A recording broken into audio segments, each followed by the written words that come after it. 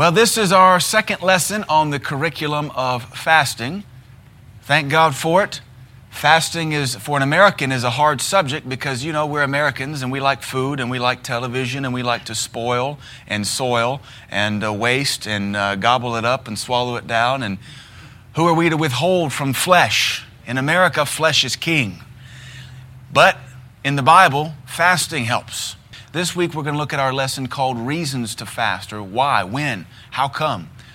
Because lots of times when your flesh gets put under the gun, it starts asking, why? Why? Why? Do I have to? Do I have to? No, you get to. Do I have to? No, you get to. Why? Why? It sounds like that little 3-year-old brat. That's what your flesh is a 3-year-old brat, and you must discipline it and put it under and bring it into subjection because you're to use your flesh is not to use you.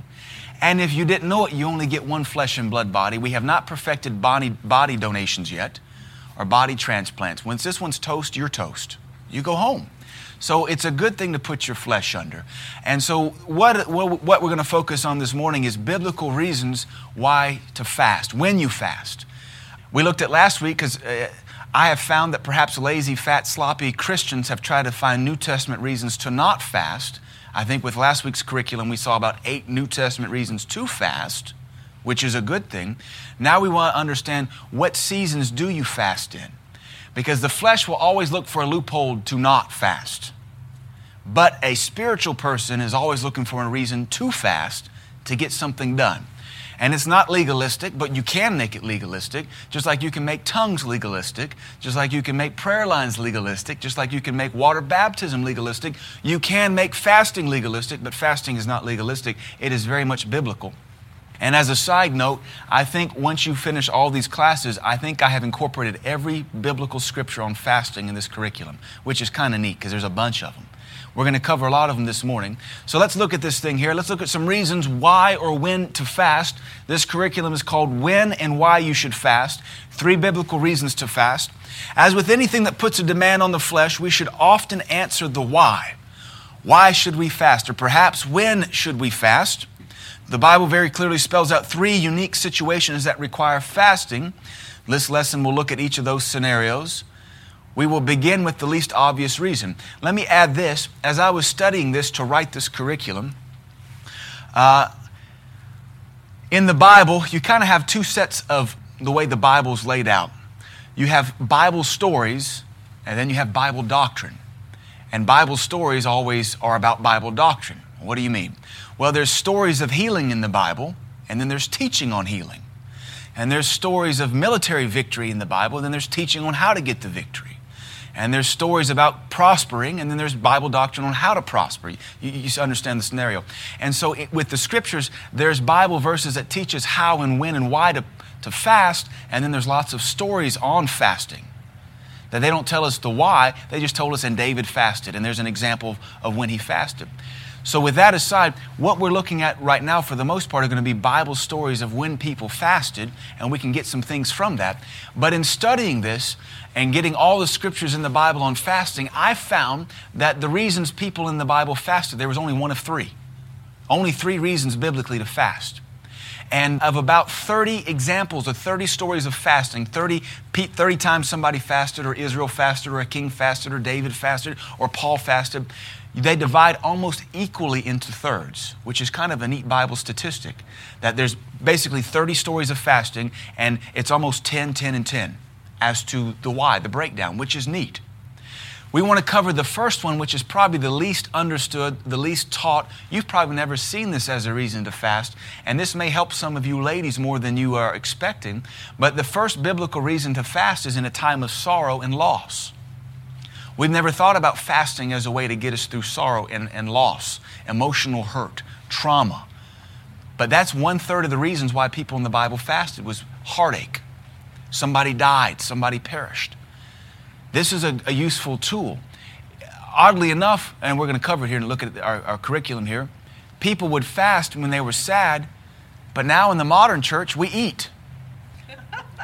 Ho-hos, ding-dongs, bonbons, chocolate fondue, chocolate bunnies, chocolate pizza, chocolate shakes, chocolate, as almost it was in the book of Leviticus. Chocolate will heal all thy aches and pains. No, it will make you fat and rot your teeth out And in the end, you'll still have a big hole of a painful heart. But it's interesting, the Bible says, fast in time of sorrow, but Americana in the flesh says eat. It's comfort food. No, it's heart attack food. It's chubby food. So it'll make you husky. That was a word we always dreaded as a kid. Mom would say, son, I think we may have to get you some husky jeans. No, Mama, not, because those are the ones with the elastic in the back. Because you were getting chubby. Let's look at this. This may be the least known and least used reason to fast. Fasting can provide spiritual help in a time of mourning. We know that often during a time of emotional trauma, one may lose their appetite. That is not what we are referring to. The Bible teaches fasting as an intended affliction of soul. That is something you purpose to do. So if you lose a loved one to death, you may lose your appetite. That's not biblical fasting. You biblically fast, you intend to do it. So if you lose your appetite, that's not fasting. You just lost your appetite. Because fasting afflicts your soul. Your flesh wants it. You're not letting yourself have it. Right now, I'm fasting the news because my flesh has grown so that on my BlackBerry, I might check the news, honestly, 10, 15 times a day. And it's hard on my flesh right now. I was in there before service looking up some Bible verses, and I was tempted to go check the news. And I said, no, the earth can pass away tomorrow. I don't have to know about it. I'll go to heaven. So you got to fast stuff. It's an intended affliction of your soul. So if you just lose your appetite, that's not a fast. That's just you lost your appetite. You're not spiritual. So we're not talking about losing your appetite because something traumatic happened. Your boyfriend broke up with you, your girlfriend broke up with you. We're not talking about that. The Bible teaches fasting as an intended affliction of soul. That is something you purpose to do.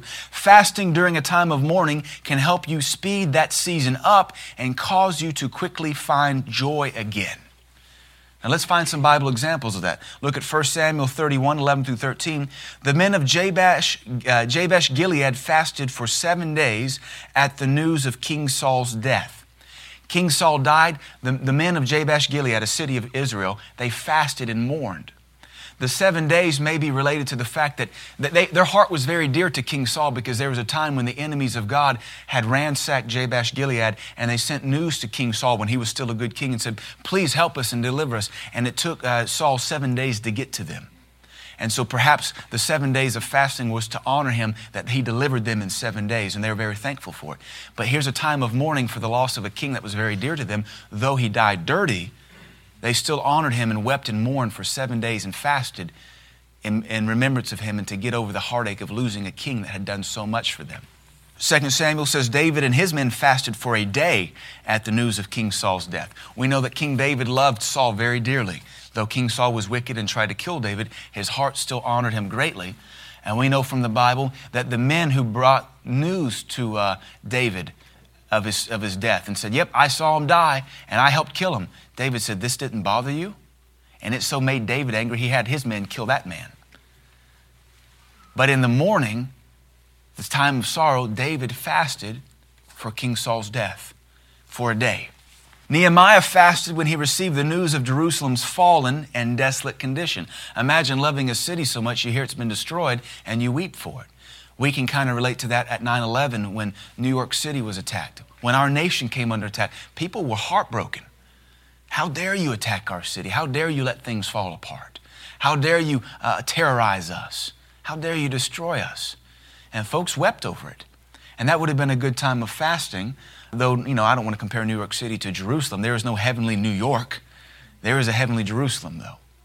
But Nehemiah, he had such a heart for Jerusalem, for God's city, for what it represented. It was the presence of God. It was the seat of God in the earth in that day, that when he heard that it had been desolate and broken down, he wept and mourned and fasted for it. And that fasting was associated with the broken heart condition he had for the sin that had destroyed his hometown, his Jerusalem.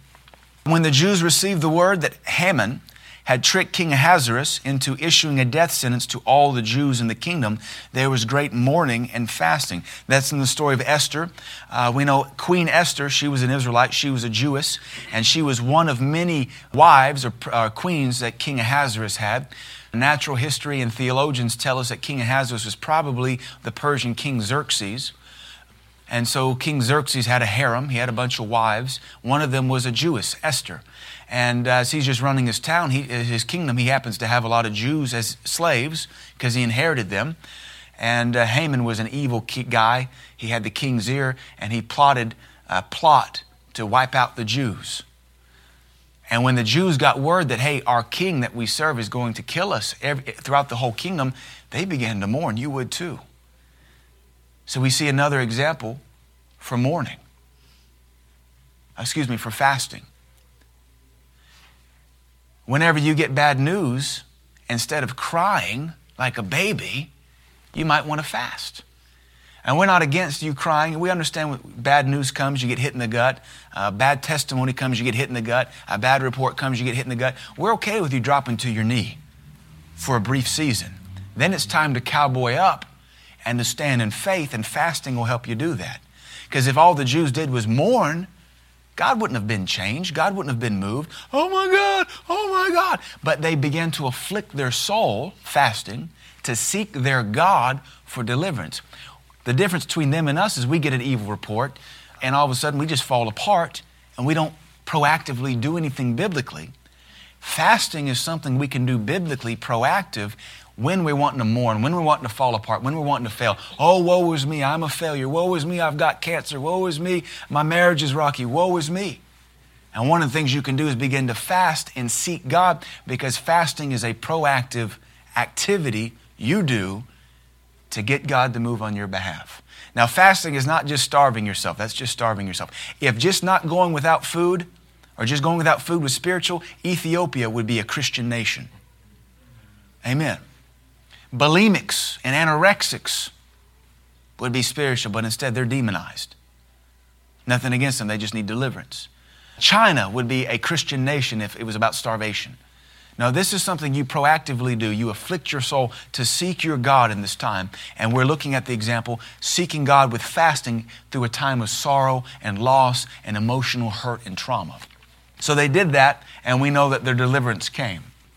Daniel mourned and fasted pleasant bread over a divine revelation he had received from God Almighty. He mourned because the revelation is about what was going to come to pass through the generations ahead of time, and it broke his heart. And he began to mourn and weep and seek God, and he fasted for 21 days. For 3 weeks, he fasted pleasant bread. But it was something he did in a time of sorrow. Because sometimes what else can you do? You can only cry so long. You can only hurt so long. At some point, you got to get up and go on. And fasting helps you get up and go on. Probably the best verse is there, Isaiah 58 verse 6 says, this teaches us that fasting can, and I'm going to quote the King James here, loose the bands of wickedness and let the oppressed go free. That sounds real nice and generic, but let me give you what the Hebrew literally says. To loose the pangs and grief of injustice and harm. That's a little more emotional, speaks to a little bit more of the emotional aspect. Pangs. You know, you've been done wrong and it pangs you. Not a hunger pang, but an emotional pang. They betrayed me. They stabbed me in the back. They abandoned me. They divorced me. They robbed me. They betrayed me. See, that can be an emotional pang. And the Hebrew says that fasting will loose the pangs and the grief of injustice. Have you ever been done injustice?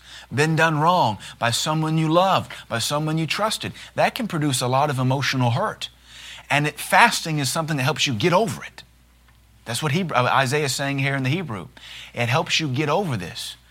You know, we like to come along and say, oh, just shut up and get over it. But sometimes it's a little bit deeper than that, because the friendship was a little bit more open, a little bit more intimate. The betrayal was a little bit more brutal. And sometimes you just can't get over it that easy. But fasting can help you. It's what the Hebrew is saying in Isaiah 58. See, this is something we've never seen before, that fasting can get you over your emotional hurt. I don't understand it. It's spiritual law, though. I don't understand how God spoke everything into creation either, but He did. But the Bible says it'll work, and it'll work.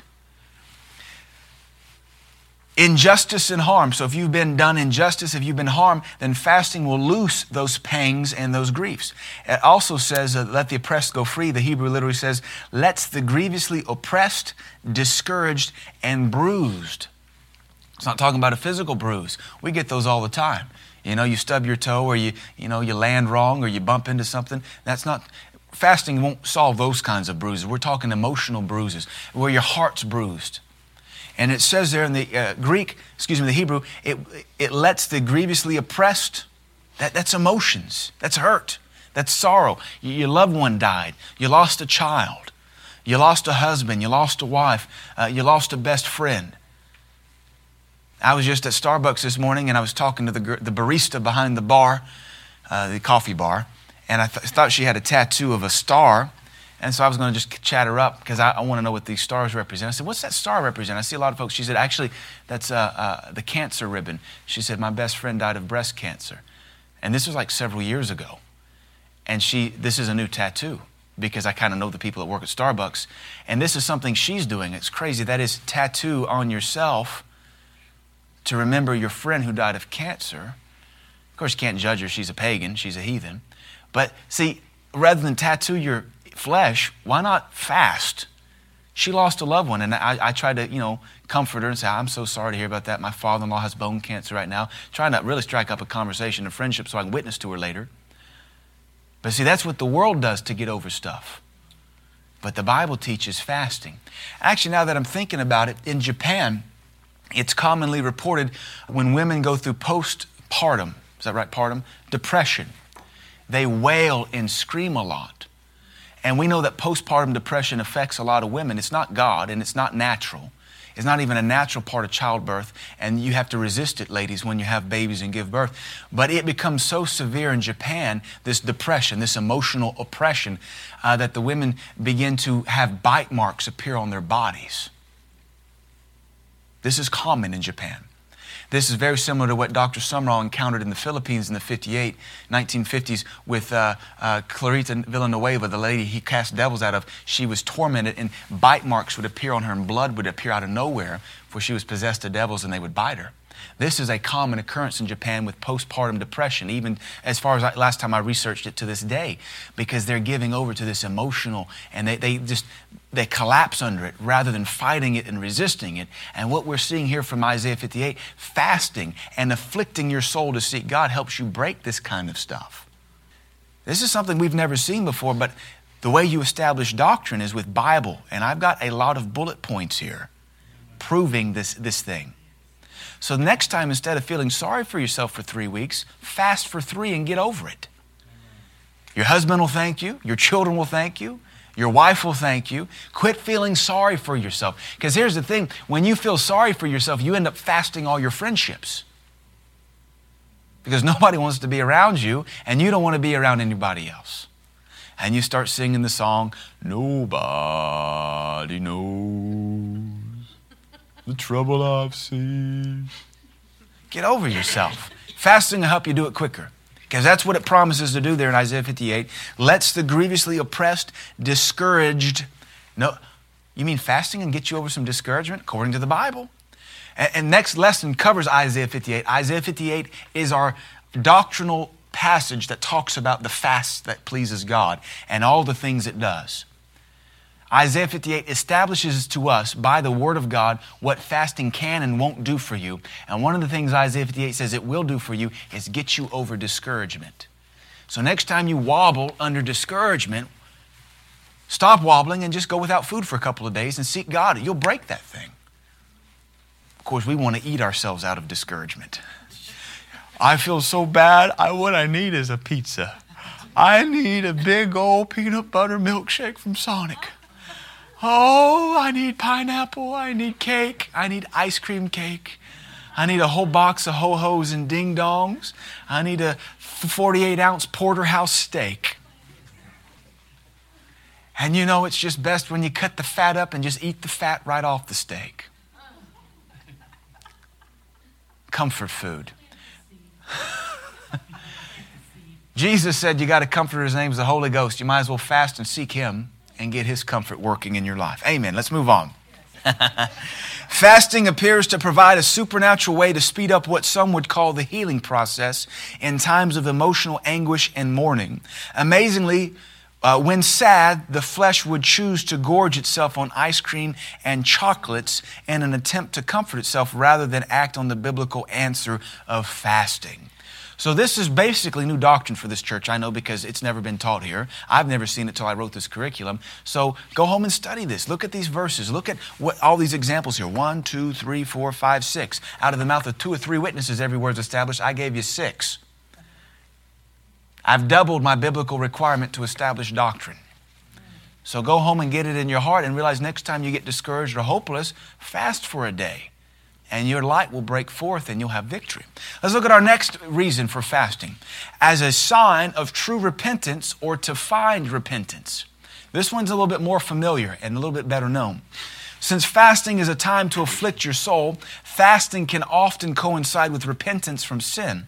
Fasting reflects the anguish you feel for the sin you have committed and can also work to deliver you from the bonds of that sin.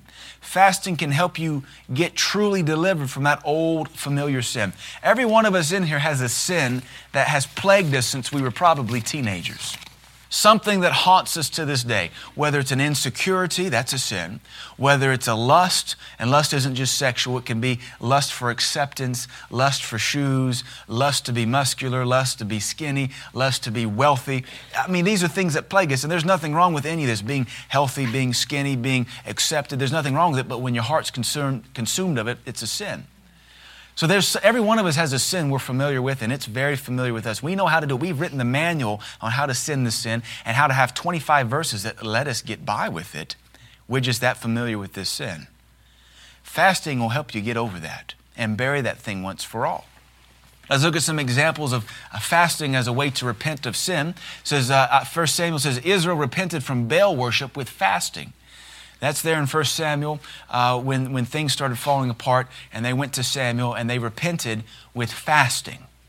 It showed that they were truly sorry, that they would afflict themselves and go without food.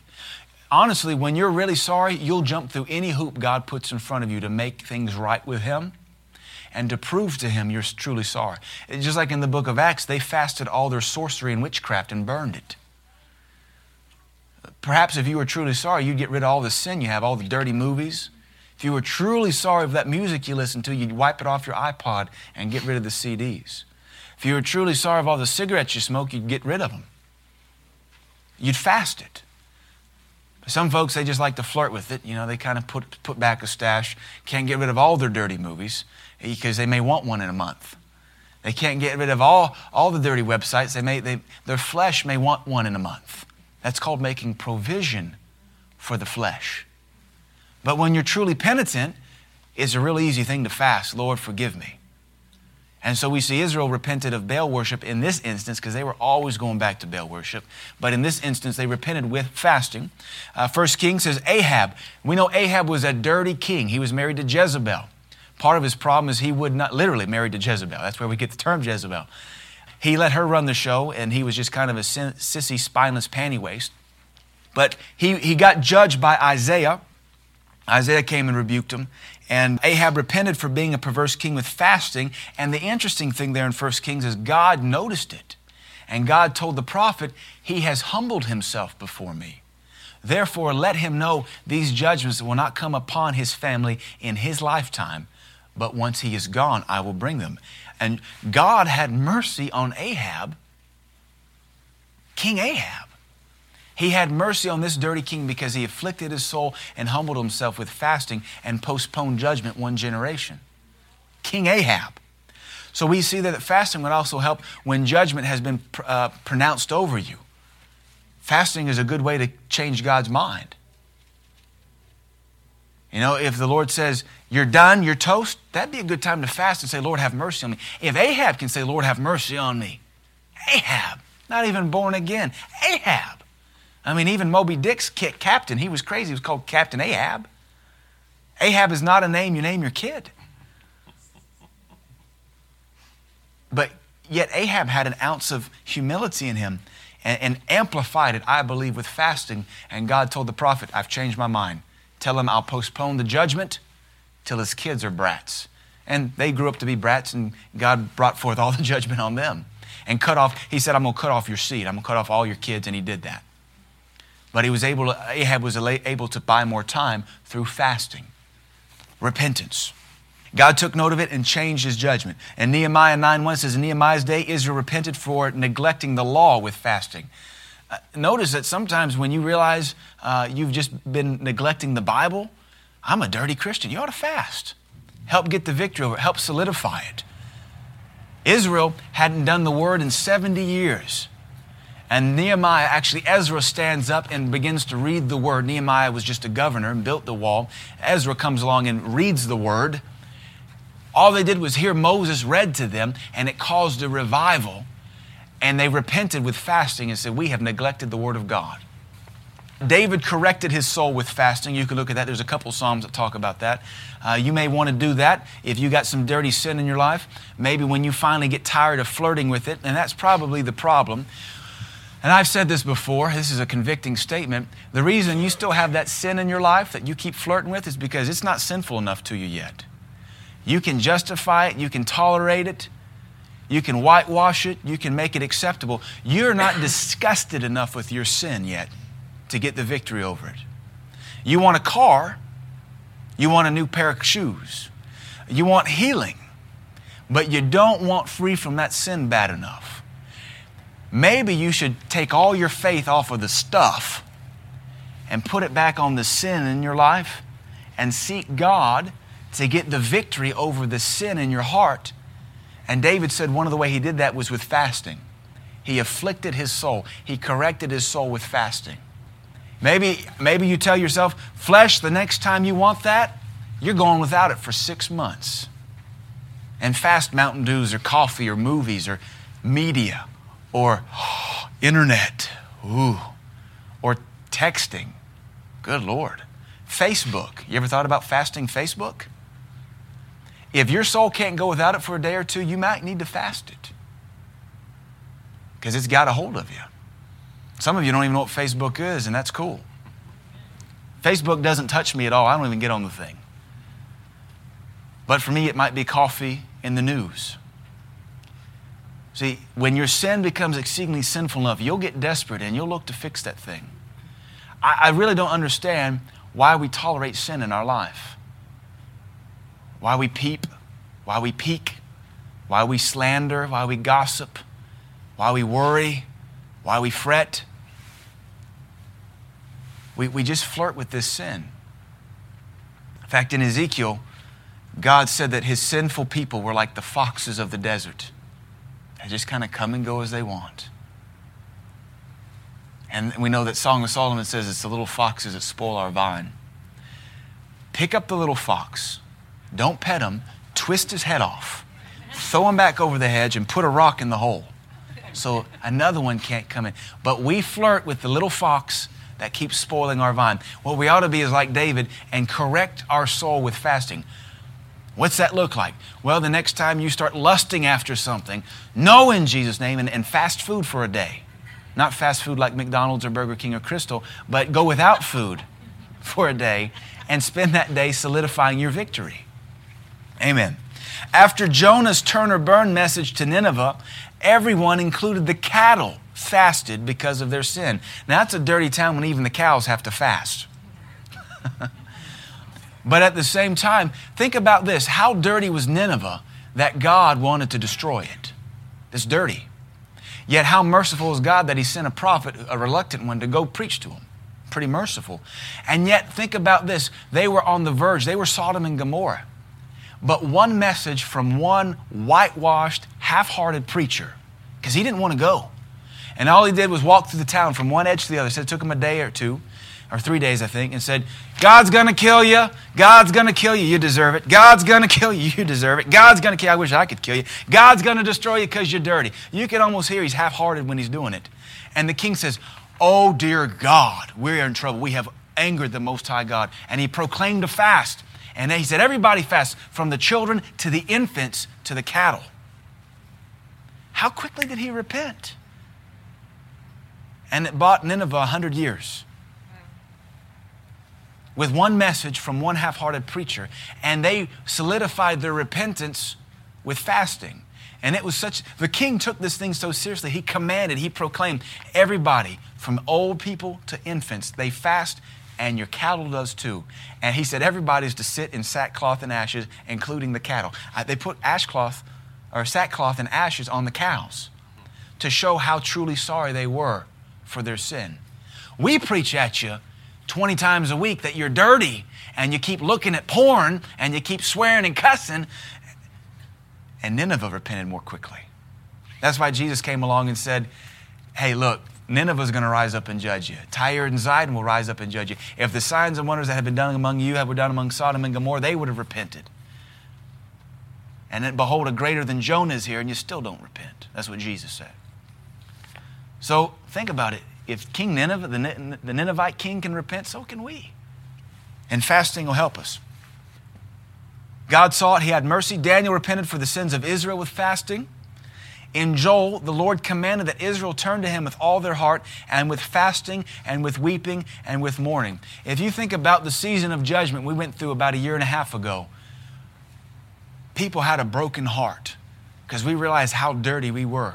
We realized how perverted this church had become, how wicked, how disgustingly, desperately wicked and arrogant this church had become.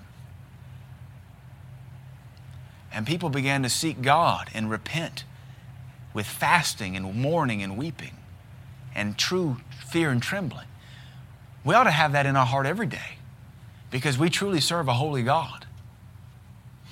When we don't even realize it, we let these little things in so frequently. We tolerate little sins so frequently because God hasn't swatted us with the fly swatter because we looked at it yesterday.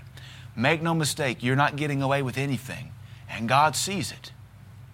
In fact, maybe we'll crank a grip it and rip it in regular service and preach out of Ezekiel.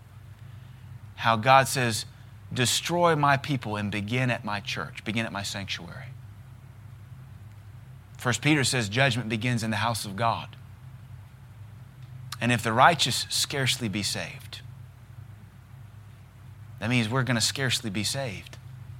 Jude says even our garments spotted by the flesh should be hated. We should hate the very clothes we wear because they touch our sinful flesh. And yet we don't have a problem with the sin that we commit. All right, now we've gone to pastoring and not teaching, so we'll move on. The Lord commanded in Joel that Israel turn to Him with all their heart and with fasting, with weeping, with mourning. And Isaiah 58:8 teaches us that fasting will allow our light, that's fellowship with Jesus, to break forth as the morning. Healing shall come, and your righteousness, that's clean living, will go before you. And this is a picture of true repentance. So fasting there helps you to walk in light as He is in the light, and it causes your righteousness to go before you. You become known for being clean. You become a Christian living in righteousness. You become a man or woman of righteousness. Not arrogant, but righteous, clean, right living. That's what we're to shoot for. To hate even on a garment spotted by the flesh. Say, Lord, anoint these clothes because I taint them every time I put them on. Amen. Fasting to seek God or when you need an answer. That's probably the most commonly understood reason why people fast. Is to seek God and get an answer.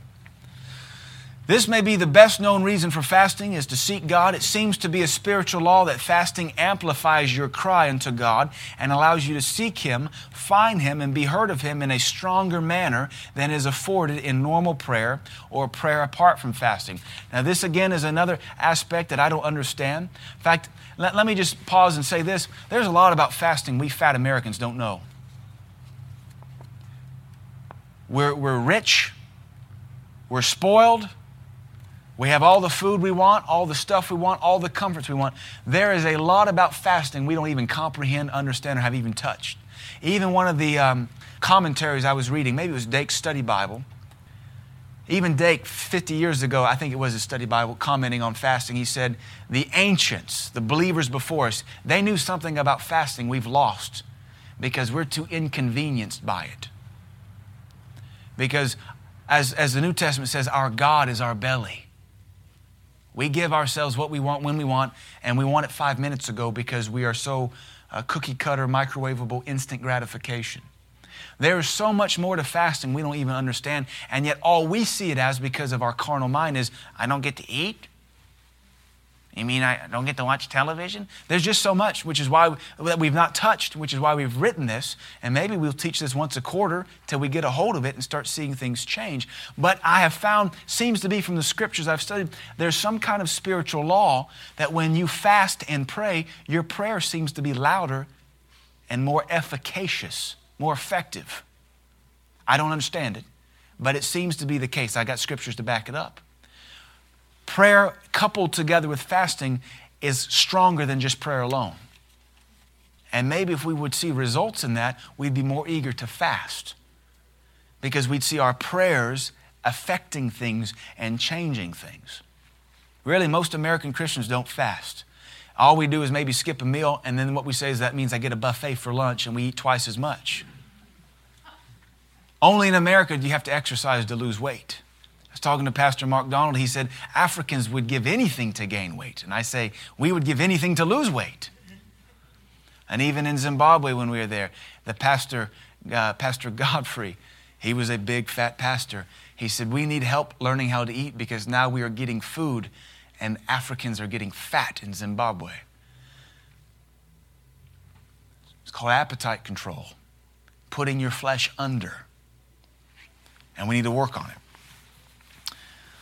Look at Judges 20. Israel fasted and sought God when they needed military help against their brother tribe Benjamin in a rape case. That's a long, complicated story. It's the book of Judges. Benjamin had somebody that raped somebody, a daughter from one of the other tribes. The other tribe said, this is unacceptable. They went to war against their brother tribe. And they were losing. And they sought God with fasting a day. And God said, go fight again. They'd lose. They'd come back, fast, seek God, go fight again. They'd lose. And finally, I think the third time they fasted, God said, you'll win. And they did. And they got their vengeance on their brother tribe, Benjamin, for raping one of the daughters of Israel. But their fasting brought forth victory and got them an answer. And your fasting will bring you answers too. David fasted and sought God for the life of his infant son by Bathsheba. This is the illegitimate one, the one that was from adultery. And he fasted for 7 days. And he sought God and wept and mourned. And when the boy died, he was only 7 days old. He got up, he washed his face, he anointed himself with oil and went in and worshiped God. And they said, are you crazy? He's dead now. Why do you stop weeping now? He said, well, before I afflicted myself and sought God with fasting, because who knows, God might be merciful to me, though God already said he was going to die. But David still sought to change judgment. That's how we've got to be as Christians. We've got to seek to change things. We quit too easily. You know, we get dirty, we receive the judgment of God, and we just quit like a bunch of panty wastes. Every great man of faith in the Bible sought to change God. Even Hezekiah, Isaiah said, you're a dead man. Get your house ready. And Hezekiah turned his face to the wall and sought God.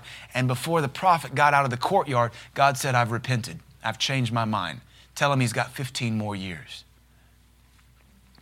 See, even David, though he deserved that judgment, he provoked it, pronounced it on himself, he still said, who knows, perhaps the Lord will still yet be merciful to me. And he sought God to change judgment for 7 days with fasting and mourning. And in the end, he could not. But when he was done. He got up, he rejoiced, and he went and kept worshiping God. We get things pronounced against us. We don't even worship God anymore. Bunch of panty-waist sissies. Do you not know the God you serve? David, murderer, adulterer, illegitimate son dies. 7 days is long enough of weeping and feeling sorry for himself. He gets up, anoints himself, goes into the temple and worships his God. There's a season to weep, but get over it. Because the joy of the Lord is your strength, not feeling sorry for yourself. Amen. Jehoshaphat declared a fast for military victory. They fasted. They got the victory. Ezra and his group of men fasted and sought God for, I think it was 12 days, for direction and protection for their journey back to Jerusalem. They got it. The hand of God came on them. Esther prayed and fasted for 3 days in hopes of obtaining favor from her husband, the king. She got it. They got favor, and they overthrew the wicked judgment of Haman. And then Haman was hanged for it. Thank God for it. See, lots of times we just quit. All these examples, they prayed and fasted. They got it. We just want to sit and feel sorry, and we don't get it, and that makes us feel even more sorry. But you know, you never tried something biblical. Do you know feeling sorry for yourself is not biblical? Fasting and being proactive is biblical. You should give it a whirl. All these examples, people sought God and they got what they were looking for. They got what they sought God for. And fasting was the key that brought it. God told Jeremiah concerning sinful Israel, when they fast, I will not hear their cry. So fasting affects how you are heard in heaven. In Jeremiah's day, they were fasting religiously and not truly to seek God because they were worshiping other gods and still fasting to Jehovah. But notice it says they fast, and God equates that to a cry heard in heaven. So when you seek God with fasting, again, this is why I say there seems to be some kind of amplification law that causes your prayers to be magnified in heaven as a cry. But here God said, because they're hypocrites, I'll not hear their cry. Cornelius fasted and sought God, and an angel appeared to him and gave him directions on how to get saved. He said, go seek for one Peter down at Simon the tanner's house. Cornelius was a heathen. He was a Gentile. He was a proselyte Jew. He wasn't even born again, but he fasted and gave alms and offerings to God. And God heard that. In fact, the angel appeared and said, your alms and prayers have come up as a memorial before God.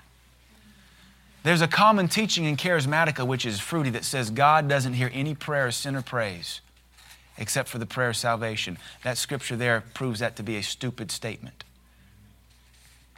How do people get born again? How do they hear the gospel? Their heart says, God, I want to know you. God, I want to know you. Here, the angel said there in Acts, I think it's 10. Yeah. That angel said, your prayers are making it all the way into heaven. Your alms and your prayers have come up as a memorial before God. This Gentile heathen, his prayers were making it all the way to heaven. He wasn't even saved yet. But because his prayers were of faith, making it into heaven, with fasting, that goes back to the Old Testament, the cries being heard in heaven. God says, angel, go down there. That boy needs to get saved. He needs to learn about Jesus Christ. And the angel came and said, go seek one Simon or Peter at Simon the tanner's house. He'll give you words whereby you and your whole house must be saved. So thank God for that. So what a dumb statement. God doesn't hear the prayers of non-believers. I'm sorry, how many folks in the Old Testament were born again? None. And how many of their prayers were heard? A whole lot. Amen.